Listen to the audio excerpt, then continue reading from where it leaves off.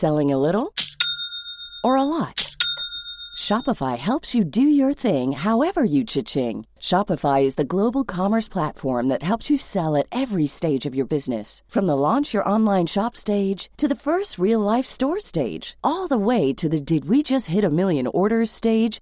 Shopify is there to help you grow. Shopify helps you turn browsers into buyers with the internet's best converting checkout. 36% better on average compared to other leading commerce platforms. Because businesses that grow, grow with Shopify. Get a $1 per month trial period at shopify.com/work. Shopify.com/work. Millions of people have lost weight with personalized plans from Noom. Like Evan, who can't stand salads and still lost 50 pounds. Salads generally for most people are the easy button, right? For me, that wasn't an option. I never really was a salad guy. That's just not who I am. But Noom worked for me. Get your personalized plan today at Noom.com. Real Noom user compensated to provide their story. In 4 weeks, the typical Noom user can expect to lose 1 to 2 pounds per week. Individual results may vary.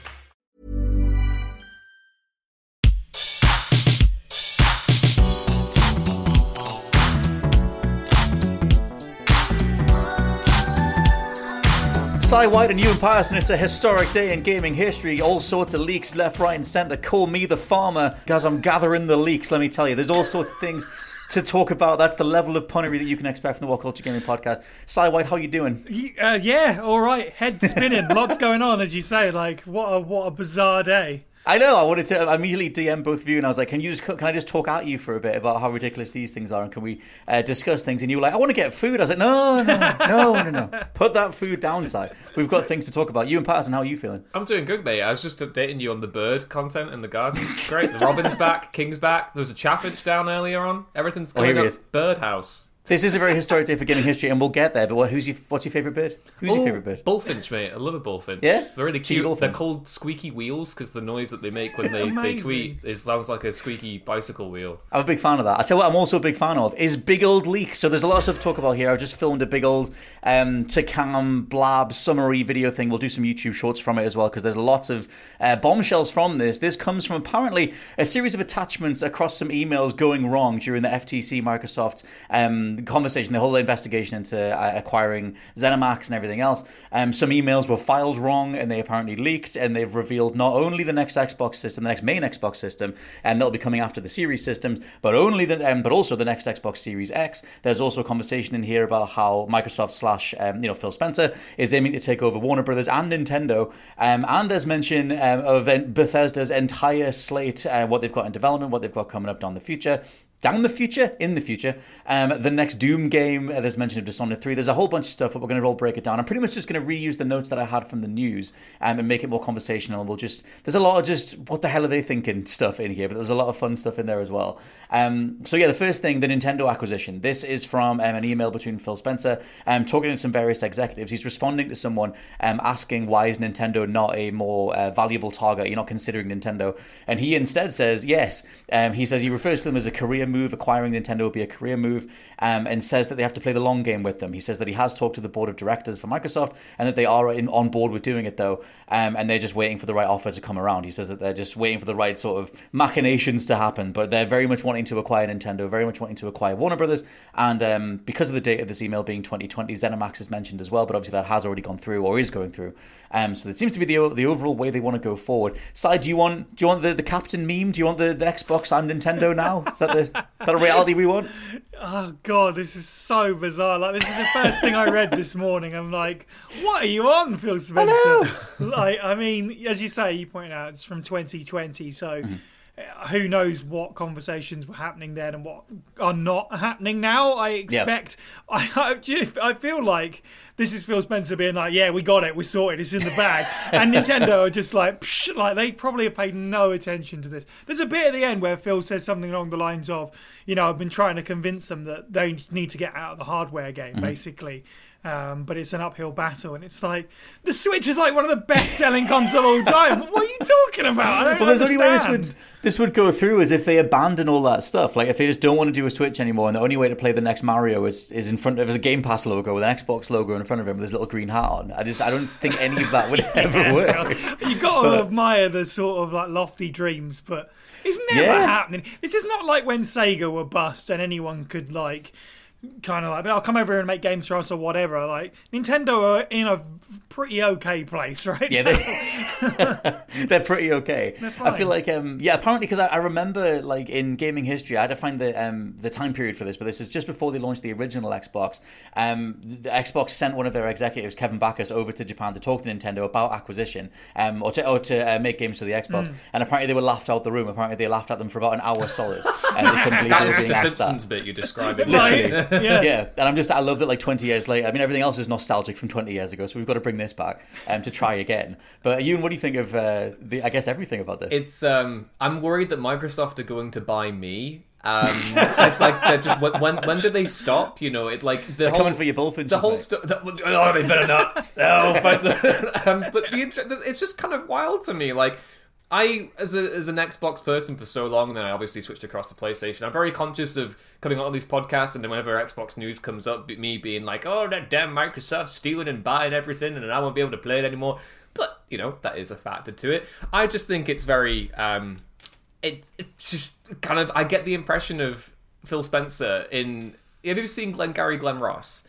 You know Jack Lemmon's character in Glengarry Glen Ross? He inspired Gil Gunderson in The Simpsons. The scenario you've just described there of them going over to Japan and like being like, hey, Nintendo, I gotta tell you gotta get out of the physical media game. It's all gonna be cloud computing from now on. You gotta bet on that, and I'll the documents right here. We'll buy you. We'll totally buy you. And Nintendo's just like, actually...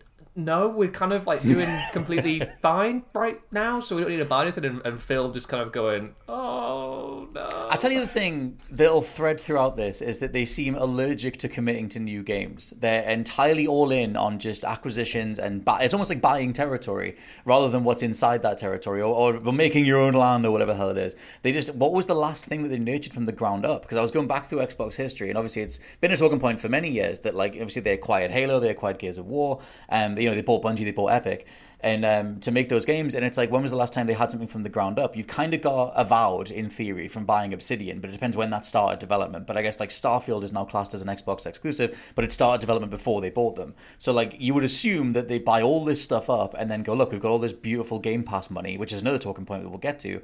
You guys make whatever you want, and we'll just put it on Game Pass. That'll all be one lucrative thing, and then we put it on the cloud. People can play it wherever they want, and that's their whole play.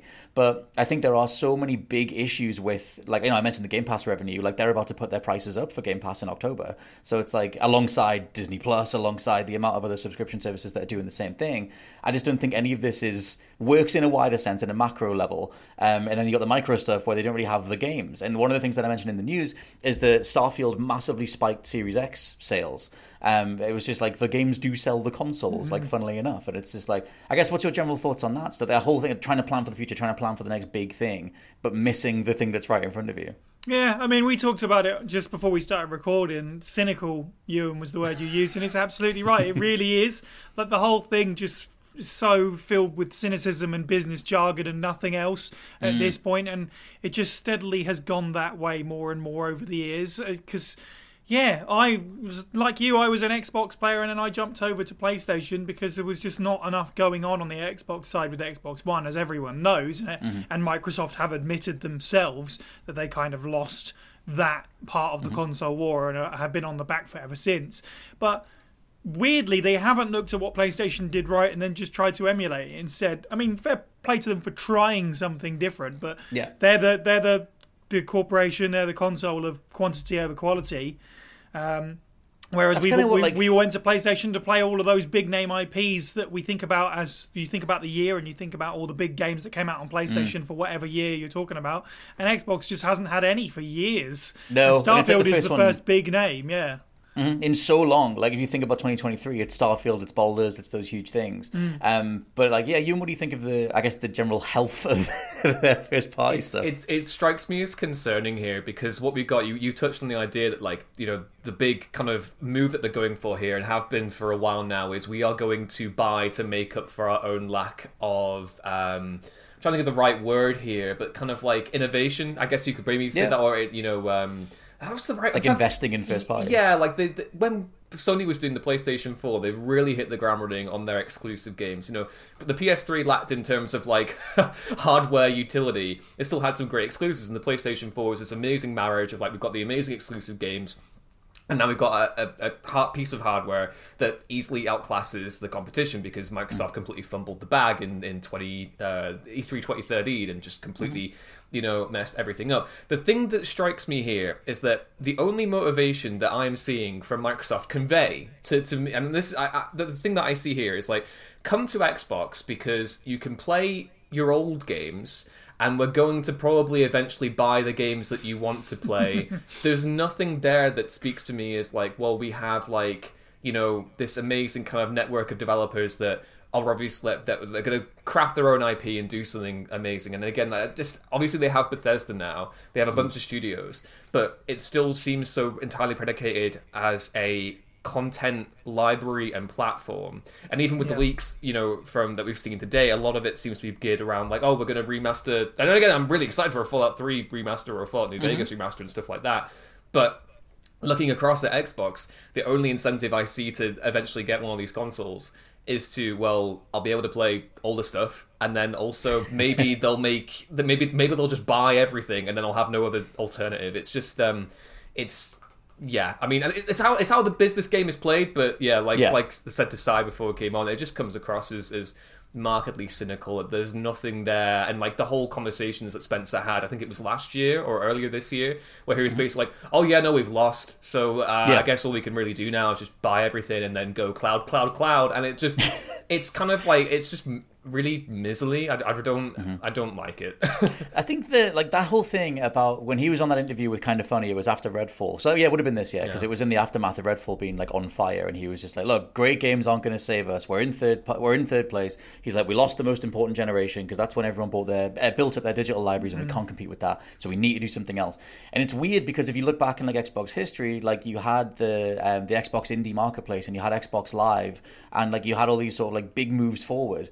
That like did change everything, and like I get them trying to aim high again, and it's like it's funny when they did the 20th anniversary, they put out like it was like a 20-part documentary thing. It might all be in one file now, but it's on their YouTube channel. Well, they were very honest about like how much they got wrong, because then the last time they tried the big thing was all the DRM. Everyone has that digital library stuff at the start of 2013, like you said, and they messed it up.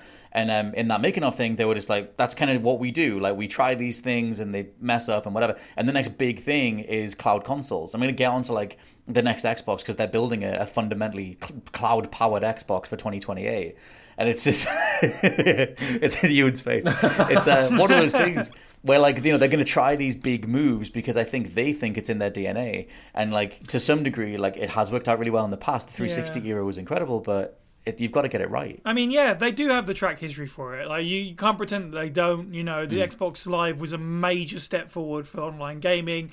The Kinect, for better or for worse, sold gangbusters. Was a big deal. They've done lots of important hardware stuff, so I can see why they would look at it and be like, yeah, we're just going to focus on the hardware and just buy a bunch of people to help us create a library of software.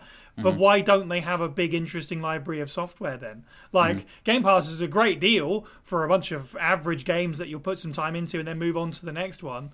So, yeah, it remains that, as we said earlier, gaming is about those big titles. And it's almost like they don't want to admit that it's like that simple. I was going to say, like, this is not to interrupt anything, but it's a really interesting reflection of where we were at in 2013, where, we talk about, or Microsoft, Phil Spencer talks about how Sony won that console generation because, they did so badly, Xbox did so badly at E3 with the DRM stuff. The reason why PlayStation was so effective there was because it was a simple message, like that whole famous thing of like, oh, this is how you play games on PlayStation 4, and it was just them handing the game to each other and stuff like that. Exactly, yeah. What Xbox should be doing right now is, as we get further and further into this, and they're talking about like building up digital libraries or whatever, but Xbox is still if you have like an original Xbox or a 360 or a One, and you have a Series X, it is still fundamentally easier. Like the possibility of actually playing backwards compatible is across those consoles. And rather than driving that home and saying that if you get an Xbox console, you will never have to worry about having to buy a game again, like in order to actually access it and play it. You'll never have a situation where you have to fork out $50 to play Red Dead Redemption on a new Xbox console because it fundamentally exists and it works across those things. But instead of leaning into that simple message, we're getting all this, arty-farty stuff about, like, cloud gaming and, like, the fact that you can get, like, all this. It's like you've fundamentally got a great simple message there about your platform that I don't think they've ever really hammered home or taken advantage of fully. Well, they kind of they try to nail it down a couple of different times. Like at the beginning of this generation, the series generation, or whatever the hell you want to call it, and as Game Pass sort of came in, it was Phil Spencer saying, "Oh, we'll have I think it was like 2 or 3 big exclusive AAA games kind of thing every year, and we'll stick to that." And they just haven't been able to. It's just like the turnaround just isn't there. And then it's like going forward. He said it again this year. He's like, going forward, I think he's like, we're gonna have 4 exclusives every year on Game Pass. And it's like and then there was another member of Microsoft / Xbox saying that Starfield was the starting gun for that sort of new model. And it's like, well, maybe it is. Like, you're a few years into the gen, you've taken a while to get there. Maybe they do have enough irons in the fire to finally do it. You can see what they're going for. It's like you can see that like monthly model. You get incredible games, whatever. It's just like there's the underlying thing of that the subscription model fees don't support the amount of money that goes into those projects, which is why they have to put the money up in October. I'm sure Disney Plus has had 2 price hikes in the last year. There's another one coming soon, which is another thing. But it's just that whole idea of just believing in it so much that you're not like financing things in the right way. One thing I was going to throw in here is that the Warner Brothers acquisition, Phil Spencer mentions that it wouldn't be for the IP itself. Obviously, they wouldn't be buying Batman. They would be buying, assumedly, some portion of just the revenue, like just to get games on Game Pass, do deals. Is it WB Games specifically? Or is it... They just say Warner Brothers in the email, so I guess... Yeah, but I mean, WB themselves have been back and forward all the AT&T acquisition stuff and deciding how they're going to put their games out. And Mortal Kombat 1 is a result of that. We could have got Injustice 3, but we got Mortal Kombat remember instead. That like 3 years ago they were floating WB Games as a potential asset sale and no one came in to buy them. I mean, the way that would change. I was years ago. I was like, what if? Because obviously Sony has pretty much succeeded in making Spider-Man a PlayStation character. Like he's largely thought of as that. He's marketed as that. Would Xbox go out there and get Batman and get the next Arkham game, or just have Xbox and Batman, PlayStation, Suicide Squad kill the Justice League Batman? Hey, it's still guys. It's still good. It's still good. We can make it work. So the next talking point, and we can go. Everything kind of connects to everything else, but the next thing to cover here is the new Xbox consoles. There are 2 that have been leaked. One is the next Xbox Series X, which is a cylindrical tower. It looks like a big tower speaker thing, which is an all-digital console. Like it's a 2 terabyte drive, and it's digital only, no discs. Obviously, very much trying to encourage you to get Game Pass. That's one of the only ways you'll be able to do stuff. And the new controller that comes with it has a gyroscope, which is quite interesting because I feel like that's them hinting that the DualSense, the PlayStation 5, the haptic stuff has legs, and the more gimmicky stuff you can do with the controller, the better.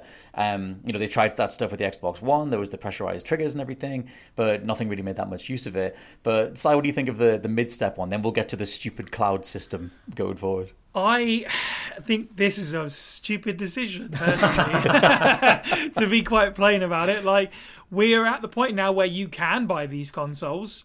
Absolutely, finally, there's some availability, it seems. But I don't really see what this offers that would make anyone want to necessarily, fancy controller, is that's about the upgrade that you get. You lose a disc drive. Like, it's still a Game Pass machine, even more so because it doesn't have a disc drive. And it doesn't have, we've just talked about it a lot, but Xbox doesn't have the supporting first party or big titles to make you go, oh, it's well worth me getting these on a new console so they can see them even more in high quality, high def, or 8K or whatever.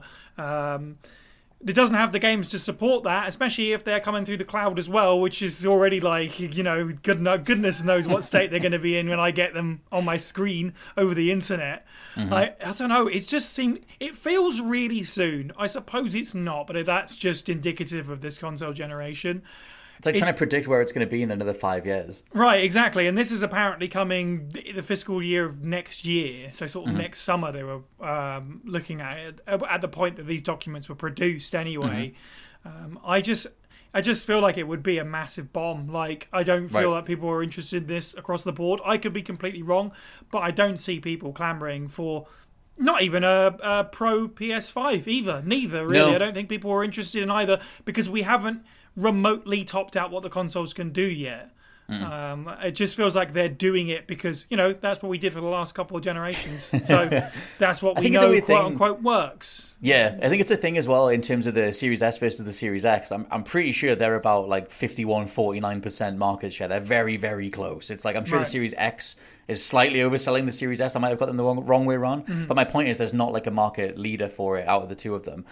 All their stats, all their market sales are always combined anyway when we talk about Xbox sales. They sort of overlap. There was a quote from Phil Spencer last year saying that he thinks the Series S is ultimately the thing that will win overall. And he thinks that's like the plan overall. There was a whole bunch of stuff that came out about how internally they view the Series S as the main console and the X is the deluxe optional Isn't one. that the console that's holding the games back? I was about to say, well, exactly. Every single person has been saying, Microsoft, guys, you're holding us back. This thing is like an anchor around our legs at the minute. Please, it's that's so. Is this midlife generation upgrade? Is this purely a digital machine? They haven't announced the disc version. So that's the thing. It's like it would be like a midlife release, but it wouldn't. Assumedly, it wouldn't change any of the power output or anything. It would just be a digital only Series X. So it is just a Series X minus the disc drive. This is the frustrating thing, right? So with double the capacity. By doing that as well, anyone who actually owns a Series X right now and is still stockpiling their own physical media library of games, which is entirely me. If you were then to go ahead and do your sole mid-generation upgrade as a digital-only box, how does that inspire any confidence if you, as a Series X owner, own physical media? That's basically telling you that, well, when the next generation comes around, are you still going to be supporting that physical kind of launcher for me to play my games? It just strikes me as straight, Microsoft being, we're all very pro-consumer here. We all power the gamers, and all that stuff. And it's so antithetical to that, because the more you lean into digital stuff, the more you are beholden to that one digital library, that one marketplace. And, I think this, I'm an exception, I know this. I'm not a guy who embraces digital media by and large. I don't do Games Pass, I don't do PlayStation Plus's extra tiers. I never did PlayStation Now. But I'm also just kind of like, surely there comes a point here where people are like, this might not be the fair deal that they're hyping it up to be. You'd think so. I mean, it's a very captive audience. Like you said, marketplace-wise, you're then stuck to whatever those price points are. And but assumedly you'd have Game Pass, but the pricing models or whatever, in terms of the actual, buying a copy of something, it would be whatever they tell you that it is. For me, I do embrace that digital stuff. I'll try anything at least once. I'll stick with certain ones or whatever. But for me, the way they've approached Xbox backwards compatibility, not everything is on the digital storefront. Like if you want to play Dead to Rights or Lord of the Rings Lego or whatever, you have to buy the disc, and then it'll recognize it and it'll let you play it. But there's not a digital version of that. And so that was the way they sort of split the library. It was like the library is really vast and impressive and incredible, and really, really cool, especially compared to Nintendo and PlayStation, or especially PlayStation. But that would go away. All those disc-only backwards compat games would go away, which is a lot of original Xbox stuff and 360 stuff, which I think is interesting, because the industry overall has always tried to walk that line between art and technology. And there's not an assumption that in a technological the technology medium in that space for phones and everything, there's not an assumption that everything before will work going forward. It's always the new shiny thing is the new thing. And maybe in the phone space they support the last few years worth of models, but that's it. And I feel like games have tried to walk that line weirdly. And it's like, I wonder, maybe when they look at their player data, how many people are taking advantage of those old things. And that wouldn't even necessarily be the argument. It should be that that's the option, that you can play gaming history. But yes, that's a weird line for them to tackle. Yeah. I think it's that, it doesn't really matter if people are taking advantage of it or not. I feel like it should still be an option, because, and we have this conversation with every console generation where it's like, backwards compatibility is always a conversation, and the drive towards digital over physical. Every time people do more and more on the side of digital every generation, it's kind of inevitable. But Xbox, and to their credit, they probably should. They back themselves on the pat. They pat themselves on the back about actually having backwards compatibility, and that's great. But they also do stuff like this, where it's like, okay, so our mid-range upgrade is going to lose the disc drive, and as you said, kind of implies that the next console probably won't have one as well, and they're obsessed with the cloud, blah, blah, blah, blah, blah. Well, that is antithetical to backwards compatibility and gaming preservation and stuff like that. If you're going to do this, you need to also put your money where your mouth is and buy all the code for every game ever released and put it on Game Pass. Which is look, we've got all of gaming history, all of it. Yeah, that's the monopolistic attitude I would want them to have to past decades. Go resurrect stuff. Go give me Atari library. Literally impossible. It's nonsense. But that's the solution. That's the thing is, I feel like for that conversation as well, it's been over to each individual publisher to put out those games. Obviously, they can then charge for them. A lot of, I mean, that was the whole conversation. I forget who wrote it up. Might have been the Verge or Kotaku or something, talking to Xbox's own backwards compatibility team about the reality of those conversations and how so many studios were just like, we're not going to give it to you to put on we'll do a remaster. We'll do it properly. We'll charge people for it, and we'll do things down the line. And so, like recently, you've seen like collections like Konami have put out the Castlevania collections, Atari have put out Atari 50. Like publishers are separately doing their own collections, and some of them are better than others. Atari 50 is incredible, but stuff like that I think is another part of that conversation when it comes to backwards compatibility. And maybe on their side, it just isn't worth it. I don't know. Sure. I would want as many games as possible. And they want to exploit that obviously with like the leaks today talking about like a Fallout 3 remaster and stuff like that. So it makes it's beneficial to them in the long run if they can be like, well, the physical library isn't going to be available going forward, but we are going to put more effort into remastering these things that you still won't technically actually own physically. Many of us have those stubborn pounds that seem impossible to lose, no matter how good we eat or how hard we work out. My solution is PlushCare. PlushCare is a leading telehealth provider with doctors who are there for you day and night to partner with you in your weight loss journey. They can prescribe FDA-approved weight loss medications like Wegovy and Zepbound for those who qualify. Plus, they accept most insurance plans. To get started, visit plushcare.com/weightloss. That's plushcare.com/weightloss. Life is full of what-ifs. Some awesome, like what if AI could fold your laundry? And some, well, less awesome, like what if you have unexpected medical costs? United Healthcare can help get you covered with Health Protector Guard fixed indemnity insurance plans. They supplement your primary plan to help you manage out-of-pocket costs. No deductibles, no enrollment periods, and especially no more what-ifs. Visit uh1.com to find the Health Protector Guard plan for you.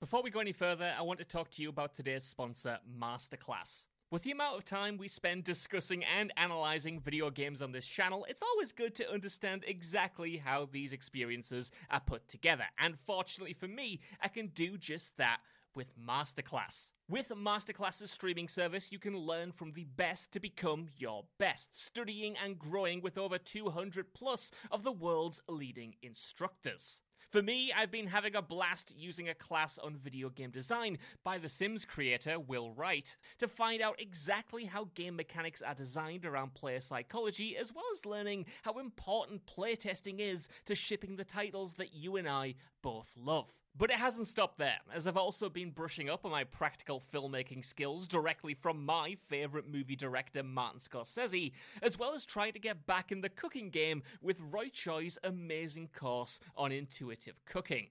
Seriously, my kitchen is a mess, but my belly has never been more grateful. For just $10 a month, an annual membership with Masterclass gets you unlimited access to courses on your phone, computer, smart TV, or even via audio-only modes. Even better, every new membership comes with a 30-day money-back guarantee, and 88% of members feel that the service has made a positive impact on their lives. And to put the cherry on top of that cake, right now, What Culture Gaming listeners get an additional 15% off any annual membership at masterclass.com/gaming. That's 15% off at masterclass.com/gaming.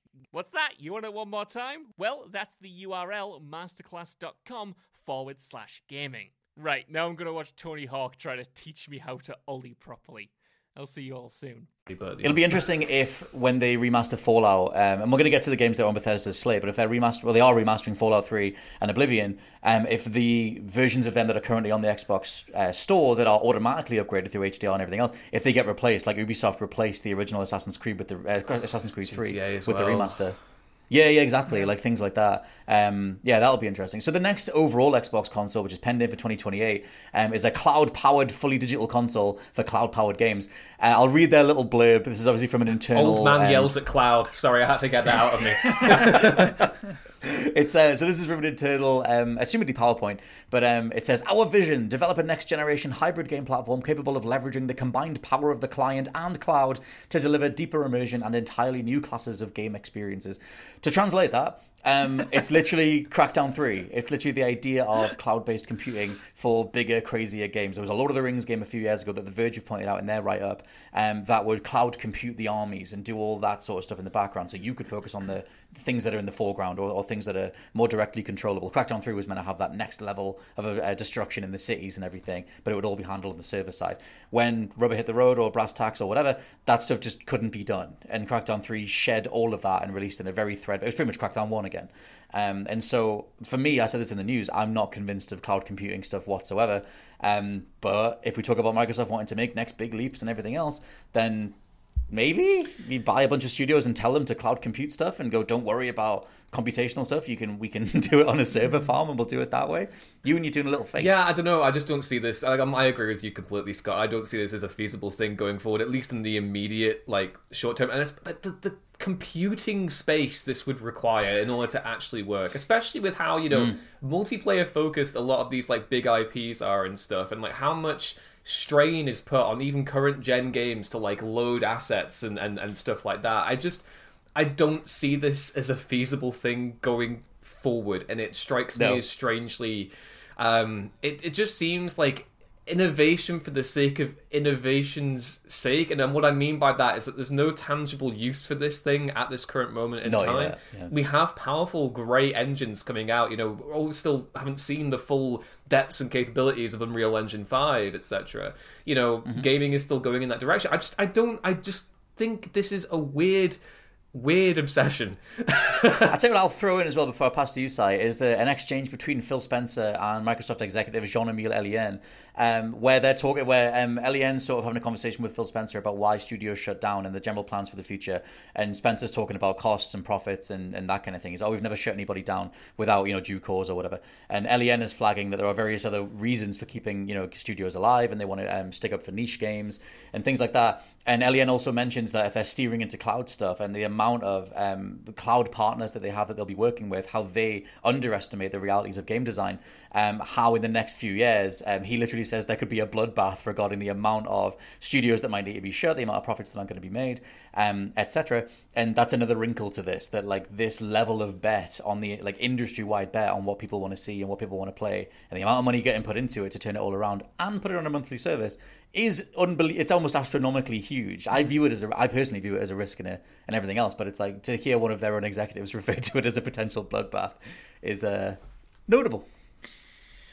There are two sort of sides to this for me. To sort of play devil's advocate a little bit, it's with cloud-based sort of development and programming and stuff like that, it kind of reminds me of AI in the sense that the last few years, the speed at which AI has grown. Do you remember when we were all sort of laughing at the really weird generations of mishmash faces? Here's Leatherface on the beach. Yeah, 20 fingers. Yeah, it's weird pictures of Mario Kart and stuff like that and whatever. And now we've gotten to the point where it's genuinely concerning so quickly. You can replace your eyes in a call. Yeah, stuff like that, right? People are making awful mods for Resident Evil 4 that swap out the voice actors they don't like, which is just disgusting. Right. And so maybe it's kind of like that. Maybe by 2028, when this is predicted to launch this console, cloud computing will be a lot better than we're giving it credit for. That being said, it does sound incredibly expensive, which would be prohibitive for smaller studios and that kind of thing. And to get back to sort of the meat of it, really, it's is it time for this? Do we need this? You can't even develop a game with the thing that what we've got now. Games that come out now don't work as it is. So why are we trying to leapfrog forward when everything right now is in an unplayable state? Can't we figure things out before we try and initiate the next stage, please?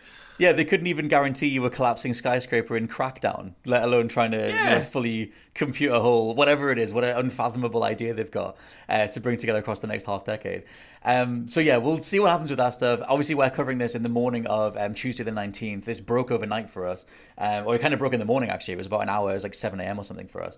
So I imagine there'll be a lot of conversations. When Phil Spencer wakes up, he's going to have some stuff to say. Because most of them... I think he'll do the thing that we said at the very beginning, which is he'll just say, it's conversations from 2 or 3 years ago. Don't worry about it. We're not doing that. I'm the game guy. I'm just a little, Phil Spender. Don't worry about it. I'll just get some Get some stuff done. So the last thing on here, the big old stuff, and the last big leak is Bethesda's entire in development and upcoming lineup. So we'll kind of go one by one, and we'll just flash these out a little bit.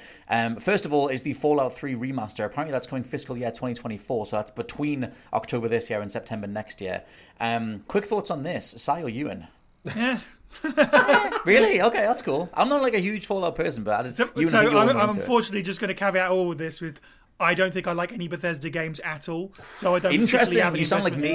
That was me before Starfield and Skyrim. That's interesting. Yeah, I mean, I'm a big fan of Fallout 3. And New Vegas is my baby. I love that one the most. So if they get that remastered and stuff, then I'll be even more excited. But yeah, it's yet another thing that I love that I can't play. And maybe that'll get me to buy an Xbox at some point. I don't know. It's a shame. I think Fallout 3... It's kind of like that and Skyrim. They're the two definitive Bethesda RPGs, aren't they? It makes sense to have a new version of that game if you're going to reach back into Bethesda's library.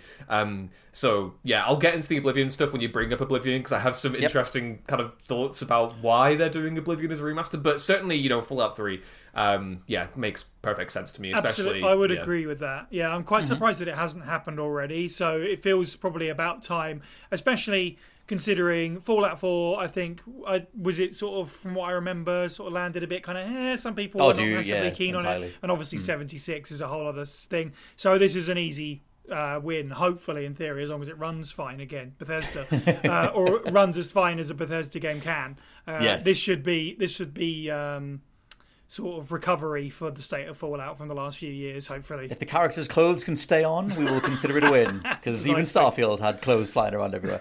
But I feel like I would kind of want them to put Fallout 1 and 2 back out there. I know that some of the licensing stuff with that is a bit held up because it was like Black Isle and it became Bethesda, whatever. But you would hope that they see more from that. I tell you what's interesting to throw in here is that there's no mention, and it was a dream project, of a collaboration between Bethesda and Obsidian. It would probably be something that would be greenlit years down the line, but the assumption was that because Xbox/Microsoft now owns the original teams again, that they could do New Vegas 2 or do whatever. And they need to do that. I'm sorry, New Vegas is like one of the greatest RPGs I've ever played. Like that to me is definitive Fallout, and it makes no sense to me that they're not. They should be doing something on this. Surely there is just, even though it's just one guy in like the janitor's closet just drawing up sketches of like the Wanderer or Rex the dog, like just get us back there, man, because I miss it. Well, I'll tell you what, Outer Worlds isn't on here either, and that was Obsidian's sort of like New Vegas-y meets like sci-fi kind of thing. There's not a mention of that on here either, so potentially after Avowed, I guess that would free up in a wider sense, like what they could potentially do. There's the Fallout 3 remaster, assumedly coming before September next year. We have the Elder Scrolls 4 Oblivion remaster that was meant to release last year, but didn't. But Ewan, what's your thoughts on this? This makes no sense to me. I mean, I wouldn't call myself an Oblivion hater. I think there's lots of great stuff about that RPG. But it looked ugly back in 2006. And I still think if you do that now, it's like the jankiest kind of foot that Bethesda have put forward, and like it's so notoriously like just looks awkward and weird and just is so meme-tacular that to put... I've definitely got way more positive memories of it than you, but I thought it was good, but like I mean, I could be completely talking like as just a complete idiot right now, which wouldn't be surprising. I do it very often. But yeah, that one surprises me quite a bit because it's always struck me as like a wee bit of an ugly duckling. Obviously, there's some great, classic RPG Bethesda vibes from it. But if I was them, I'd maybe be looking at doing something with Morrowind. I think if I was looking back at the older Elder Scrolls games before Skyrim, when Bethesda had its RPG kind of like modern RPG kind of blueprint established, I'd be looking at remakes. I wouldn't be looking at remasters. I would be looking back into something like a Morrowind and going, okay, well, what did we do well with that game? What was missing from Skyrim that we did really well in Morrowind? Can we blend those two things together and make it better? I think when you remaster it, you are leaving a lot on the table. I think those games would benefit hugely from the full remake treatment. So what do you think? Yeah, I actually agree with that in terms of remaking over remastering, because I feel like there are a lot of people that, because Skyrim is now over 10 years old and, generations have moved on and stuff like that. Like Oblivion is obviously going to appeal to a lot of nostalgia for a lot of people, but there will be people that go back to it after Skyrim and be like, yeah, this is really old, weird jank, even with a new coat of paint. But so like, I think it could do, depending on what they do to it, but it definitely needs a bit more attention. But I can see why. Again, it's the same with Fallout 3. For me, I can see why they're doing it. It's a supremely popular game. It's a big step up at the time for Elder Scrolls. It makes perfect sense to me. It's another quite an easy holdover into Elder Scrolls 6, I suppose. So, yeah. For me, it's the big nostalgic one. Like, it's the, I think so. It has so much of a connotation or connection to through the 360. Like, it was just, I remember everyone got a 360 and Oblivion. There was the two things. I saw it played everywhere. I didn't personally gel with Oblivion. Skyrim was my first Elder Scrolls that I fell in love with. I just couldn't get on board with Oblivion or Morrowind. But yeah, I wonder, because like the development time of this obviously predates the acquisition, the ZeniMax stuff, all the ongoing trial stuff. And I wonder how much, since Xbox has come in, have they said, actually delay that, polish it up, we'll kind of tap into the Xbox nostalgia side of it. And maybe do before and after style screenshots and remind you of 2006, remind you of the 360 era, because that was by far the strongest era in Xbox history, at least so far. So that could be a way for them to like roll that out. But yeah, like I said, it was according to the document, it was meant to release last year and it didn't. Next one down is Doom Year Zero, which is interesting because it ain't Doom 3, or it's not. I mean, it potentially is, but it makes me, title-wise, gives me Mortal Kombat 1 vibes. Makes me wonder if they're doing some sort of another reboot, like a reboot thing, or like the origin of Doom guy. Give me Doom Origin. Give me Doom Origin. They kind of already did it in Eternal, so I'm like, go even further back. Yeah, I genuinely think that's a great launching point, what they did with Eternal. Like, you really could have some crazy fun. Genuinely throw like time travel in there or some kind of nonsense. Like, it's the third game in a trilogy or a franchise reboot at this point. They'll need to do something different with it to spice it up. So the title is very intriguing to me, and also, I mean, I guess, as we say, this was from several years ago. This is planned to come out this year. It's clearly not going to happen. Alongside 2 bits of DLC, whatever, for this year and next year as well. But this is before some of the controversy surrounding Mick Gordon and stuff like that, which feels like a big part of why we don't know what's going on with Doom, because you can't just... You need to fill that massive void correctly, and you need to announce it in the right way. And there's going to be backlash no matter what they do, because he's not a part of it anymore, and he's such a part of that blueprint of those first 2 games. But I'm hopefully they're still trucking along with it, because I'm ready for a new Doom now, I think. That is such a good point about Mick Gordon. That thing was so unsolved. I know they went back and forth a lot. It was a huge mess. Yeah, a lot of scrapping, a lot of like, well, there's the email you sent me, you didn't pay me for this, I got this deadline, whatever. I know there was some resolution on that, but there tends to be the resolution from Gordon's side was, I'm not working with these people ever again. Yeah. And he just is the audio footprint of Doom. So yeah, they have to try and like unpick all that stuff. But yeah, the idea of sort of like, I guess, doing something in lore-wise, there's that big gap where he's like stuck in hell and he's becoming the Doomslayer, and he goes from a Marine to like the crazy that makes sense as well for the title. That makes sense, doesn't it? Yeah, like, so I'm just thinking, in a like, Batman if you wanted kind of way, this is where I began my training. Being Doom a guy one begins. demon at a guy. Yeah, he's got to climb out of a big pit or something.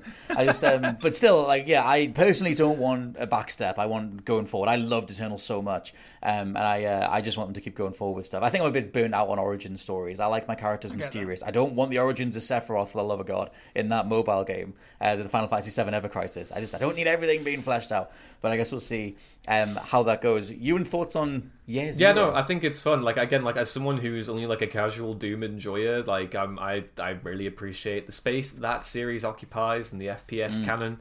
And yeah, I don't know, like, Year Zero, like, do you maybe go back and like innovate on the shooty aspects, maybe add in some more melee stuff, make it a little bit more fantasy, integrate more of that into it? I don't know, it just sounds really cool. I'm always down for more Doom. More Doomies. The Eternal fleshed out tons of the lore and brought in like more melee weapons and stuff as well, so they could be good in that direction. The next one down is Todd Howard's Indiana Jones game, which apparently was meant to release last year. I thought that thing was way earlier in development than it is, and there was an update earlier this year from Howard himself saying that it's a dream project and he's loving working on it, and now that Starfield's wrapping up, he has more time to put into it and everything. I personally couldn't care less about Indiana Jones, but you and I know you're way more of a fan than I. Yeah, no, I mean, I love Indy. This is like the one, this is like Spider-Man on PlayStation for me. Like, I already had a PlayStation by the time they announced Marvel's Spider-Man, but if I hadn't and they'd announced it, I would have gotten a PlayStation for it. So Indy is probably, I'm just still desperately chasing that LucasArts nostalgia, man. Like, whenever there's a crumb of it out in the wind, I'll be scurrying after it like a hungry rat. Like, I just need more Indy in my life, and like I hopefully, like, this could be like a definitive Indiana Jones game, because we've only really had like one mega good one. I mean, it remains to be seen. I literally have no idea what a Bethesda Indiana Jones game could look like. I'm gonna pray that it's not first person. Well, it's made by Machine Games, so it's like, are they using like the Wolfenstein engine? I guess that would be first person, but then it's like whips and swinging and whatever in first person. To have that iconic character and to make it so that you only see his shoes or his hands would be the dumbest thing ever, and I can totally see them doing it. Yeah. Customizable whips, so you see all the little handles. That's how you see the hat. God. You see the bottom of the hat. Yeah, if you look up, you can see the peak. Side thoughts on Indiana Jones? Same as you. It's not a franchise that I have a whole lot of experience with anyway, actually. But like, I think it's a cool, interesting thing, and it always has been since we've known about it. It's like, that's a weird addition to their catalogue. So, yeah, I definitely didn't see it coming. Like Todd Howard going from Fallout and Elder Scrolls to Indiana. I mean, you can tell it's a dream project. Exactly, like good for him for chasing a dream project. Yeah, as you sort of alluded to, we have no idea how far along this is. I expect that it probably got paused along the way at some point because Starfield kind of demanded everything, everybody's attention. So this could be a long way off from it yet. But yeah, I know it's so obvious to be like, if it's kind of like their sort of take on an Uncharted game, like it's like an obvious fit from the style. But something like that, like a third person climbing around, that sounds fun. Even though I don't really know the movies, it could be fun.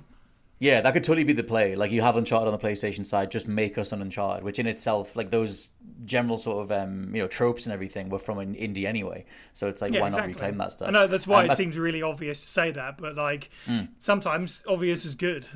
Yeah, and they have the ability to sort of leapfrog the next Uncharted anyway and be like, we're the definitive one. Yeah. And at the minute, we don't even know if there is any more Uncharted. 2 sequels are also confirmed. Ghostwire Tokyo is getting a sequel before October next year, and Dishonored 3 before October 2024. Ghostwire I was very surprised by because that game, I remember it was one of those things that kind of, it came around just as the acquisition was being first mentioned, so all of a sudden Sony just binned off all their marketing and was like, why would we advertise this? It's going to be leaving us anyway.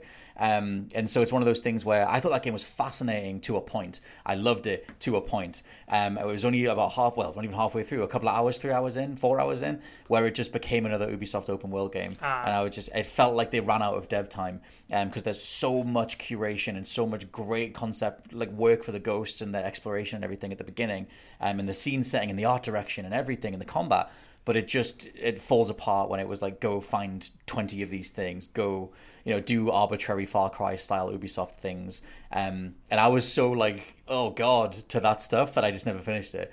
But I guess, what are either of you or you, and what do you think of, like, I guess them attempting to do more with this? Good. I mean, it's a new thing. It's something that released in the last few years that they're wanting to actually commit to and make something out of. So, but I never played it. I thought the art direction looked appealing. I thought there was an intriguing premise there. Disappointing to hear that it was basically kind of devolving into UB formula the further you got in. Kinda. But maybe they can, rectify those issues with the sequel. I think it looked like one of those. It looked like a very obvious game of like, okay, the sequel is obviously going to be way better because like you've got this solid premise, but there's clearly stuff here from seeing the previews and trailers that you could flesh out a little bit further. So yeah, I mean, that's kind of more of what you want. You want Microsoft and Bethesda to be betting on new IP, and this is the new IP, and if they can make the sequel, maybe it'll be a huge step up, and Ghostwire Tokyo will reach a bigger... But that said, I don't see this being like everyone's going to be rushing out to buy Ghostwire Tokyo 2. No. I think because they've got Ghostwire : Tokyo, they could do like different locations. They could almost Assassin's Creed it, where you sort of dive into what if this place was possessed by demons at night, and do Ghostwire New York or whatever. Hey, I'm ghosting here. I'm haunting people here, and that might be a thing to do. Side thoughts on Ghostwire Tokyo sequel or Dishonored 3? Yeah, it's sort of surprised about Ghostwire getting a sequel, but because it was one of those games, and to your point, what you say about the marketing kind of stop, that probably didn't help with the fact that it just kind of came out and it seemed like not that many people were talking about it. It scored moderately well from a quick look now, but I have a little bit of investment in Tango Gameworks, the studio behind it, because it was founded by Shinji Mikami, Mr. Resident Evil, so I've always sort of followed it a little bit. I'm quite surprised, and I'm sure there are a lot of people out there they're going to be disheartened that it's not Evil Within 3, which is what the original Ghostwire started off as. But, yes, I agree, new IP, or at least slightly fresher IP, and there was something always very intriguing about it. even though I didn't get around to playing it, and by the sounds of it, I probably shouldn't, because that sounds like my nightmare. 4 hours of good game and then suddenly an open world. That's the thing. It's like it's worth seeing what they do. I've just had to Google that because I had a vague memory that Shinji Mikami left Tango, and he has. That was announced at the start of this year, so assumedly he's gone now after Hi-Fi Rush. But yeah, there's a lot of promise with the Ghostwire, like mechanics, the way you do all the combat, the different spells you can do and everything. So a lot of potential. Dishonored 3 is cool as well. Yeah, I mean, Arcane, I guess, getting back to their roots or whatever at this point. They think they put them on the map. I hated Deathloop, so more Dishonored, I guess. I've not vibed with an Arcane game since Dishonored 1. So, like, for me, I'm that weirdo. I'm that guy in the corner going, like, they were good back in the day. You weren't a 2 guy. You didn't like you weren't a Dishonored 2 guy. No, I just kind of bounced off it. I thought like the level of gore that was in it didn't match up with the moves I was doing, and I was just like, it feels so disconnected. I just didn't enjoy those level designs, and the AI was like spotting me from across the map and whatever. I vibed so much more with Dishonored 1, and I keep trying Prey, but I can never vibe with Prey. I know Prey's one of Josh Brown's favorite games, and he's always holding it up next to my window as I'm trying to sleep. I know I should play it, but I'm never gonna get there. But what either of you, Si, what do you think of Dishonored 3? Prey is the one that I put the most time into, but admittedly I didn't finish it. I feel like this is another one of those podcasts where I've come on and just said I don't like video games, because I don't like... I've never played a video game. Dishonored does nothing for me. Deathloop looked boring as hell, but Dishonored, I tried it and it didn't do anything for me. But again, a logical thing. And again, we also have to realise that this was on the plan several years ago. So it's not like this is a reactionary, oh no, Redfall was a disaster, let's go back to Dishonored thing. It was always planned that they would get back to the series. And there are so many fans that will be happy to see it when it comes back. So I think good for them for trying out a few new IPs, absolutely. I don't think we're ever going to get sequels to Redfall or Deathloop, are we? So let's go back to the well for a little while, to the thing that definitely works. They're going to commit to Redfall or something? It's okay. For 10 years, we're going to make it a good game in 10 years. Commit it to game jail. Awful. So I'll throw a couple more things in just to round this out, because we only have project code names for these, but we can just talk about them for a couple of minutes, which is Project Kestrel, which was meant to arrive by this year, and it has an expansion apparently, Project Platinum. But the more interesting thing is an unannounced licensed IP game. So it's just something that's Bethesda either developed or published, I guess in the vein of an Indiana Jones in terms of it potentially being publishing. There is some other licensed IP that would want Bethesda to be near it. Yeah, I wonder if this was also picked up around the same time as Indiana Jones, if it's from the same deal, like maybe they cut a deal for 2 different IPs from the same film studio or something like that. But maybe it's Star Wars. Maybe a Bethesda Star Wars RPG would whip. After doing Starfield as well, it makes perfect sense. Just reskin it. I feel like Star Wars is like Ubisoft's having their Star Wars game. There's obviously more Respawn stuff coming. Like Star Wars has been greenlighting things left, right, and center, but they so far haven't been connected to Bethesda and stuff. But yeah, I guess you and thoughts on either of them? I think from if it's part of that same Lucasfilm Games batch, then that would maybe make sense. I think if you had a Bethesda Star Wars RPG, it'd probably be the closest thing we would get to a new KOTOR, because obviously the KOTOR remake, I'm just going to assume that thing is dead and in some bloody Sarlacc stomach getting digested very slowly at this point. We have that terrible Quantic Dream thing that's come in that is going to... Oh my god, Eclipse. That's years away. So, I mean, it's completely just random guess there. I think the Lucasfilm Games connection would make sense, because no other IP is really springing to mind in terms of something that Bethesda would touch. Just watch now; it'll be a Land Before Time. That's Lucasfilm. I mean, maybe they do. Let me play as Ducky, damn it! Yeah, maybe they do a Marvel thing. I don't know. I don't know if Disney Lucasfilm Games is kind of autonomous within that kind of setup, so they'd have to make a different deal. If it's come at that point in time. I don't know, it's interesting to see Bethesda reach out into licensed games. I'm a big licensed game proponent. Proprietor? Fan of. I like licensed games. They take me back to a cozy little time where you could go and watch TMNT in cinemas in 2007 and play the Ubisoft tie-in game and 100% all the achievements in one day. So I think it's a project. It's named. I like kestrels. Kestrels are a cool bird. Kesha was cool in Splinter Cell. If we're just doing, why not? Overall, a historic leak in gaming history, the biggest thing I'd say since the GTA 6 leak a couple of years ago, and just ridiculous. I can't wait to see what the responses are. There's the Nintendo side that needs to be responded to. There's the Phil Spencer side. There's the console side. There's the Bethesda side. It's going to be a big old talking point, and chances are more stuff's broken as we've recorded this. But thank you to both of you for joining on this thing. This is very much just let me gather it all together and talk about stuff for a bit. And a massive thank you to everybody for listening as well. And for now, this has been the What Culture Gaming Podcast. I've been your host, Scott Tilford, joined by Cy White. Goodbye. And Ewan Parsons. See you later, Indiana Jones. We'll catch you next time. Goodbye.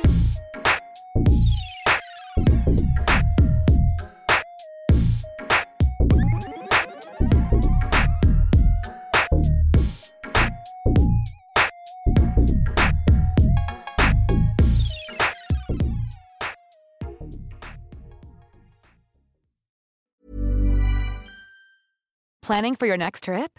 Elevate your travel style with Quince. Quince has all the jet-setting essentials you'll want for your next getaway, like European linen, premium luggage options, buttery soft Italian leather bags, and so much more.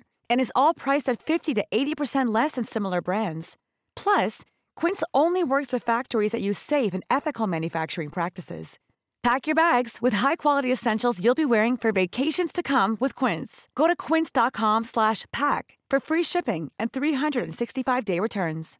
Hi, I'm Daniel, founder of Pretty Litter. Cats and cat owners deserve better than any old-fashioned litter. That's why I teamed up with scientists and veterinarians to create Pretty Litter. Its innovative crystal formula has superior odor control and weighs up to 80% less than clay litter. Pretty Litter even monitors health by changing colors to help detect early signs of potential illness. It's the world's smartest kitty litter.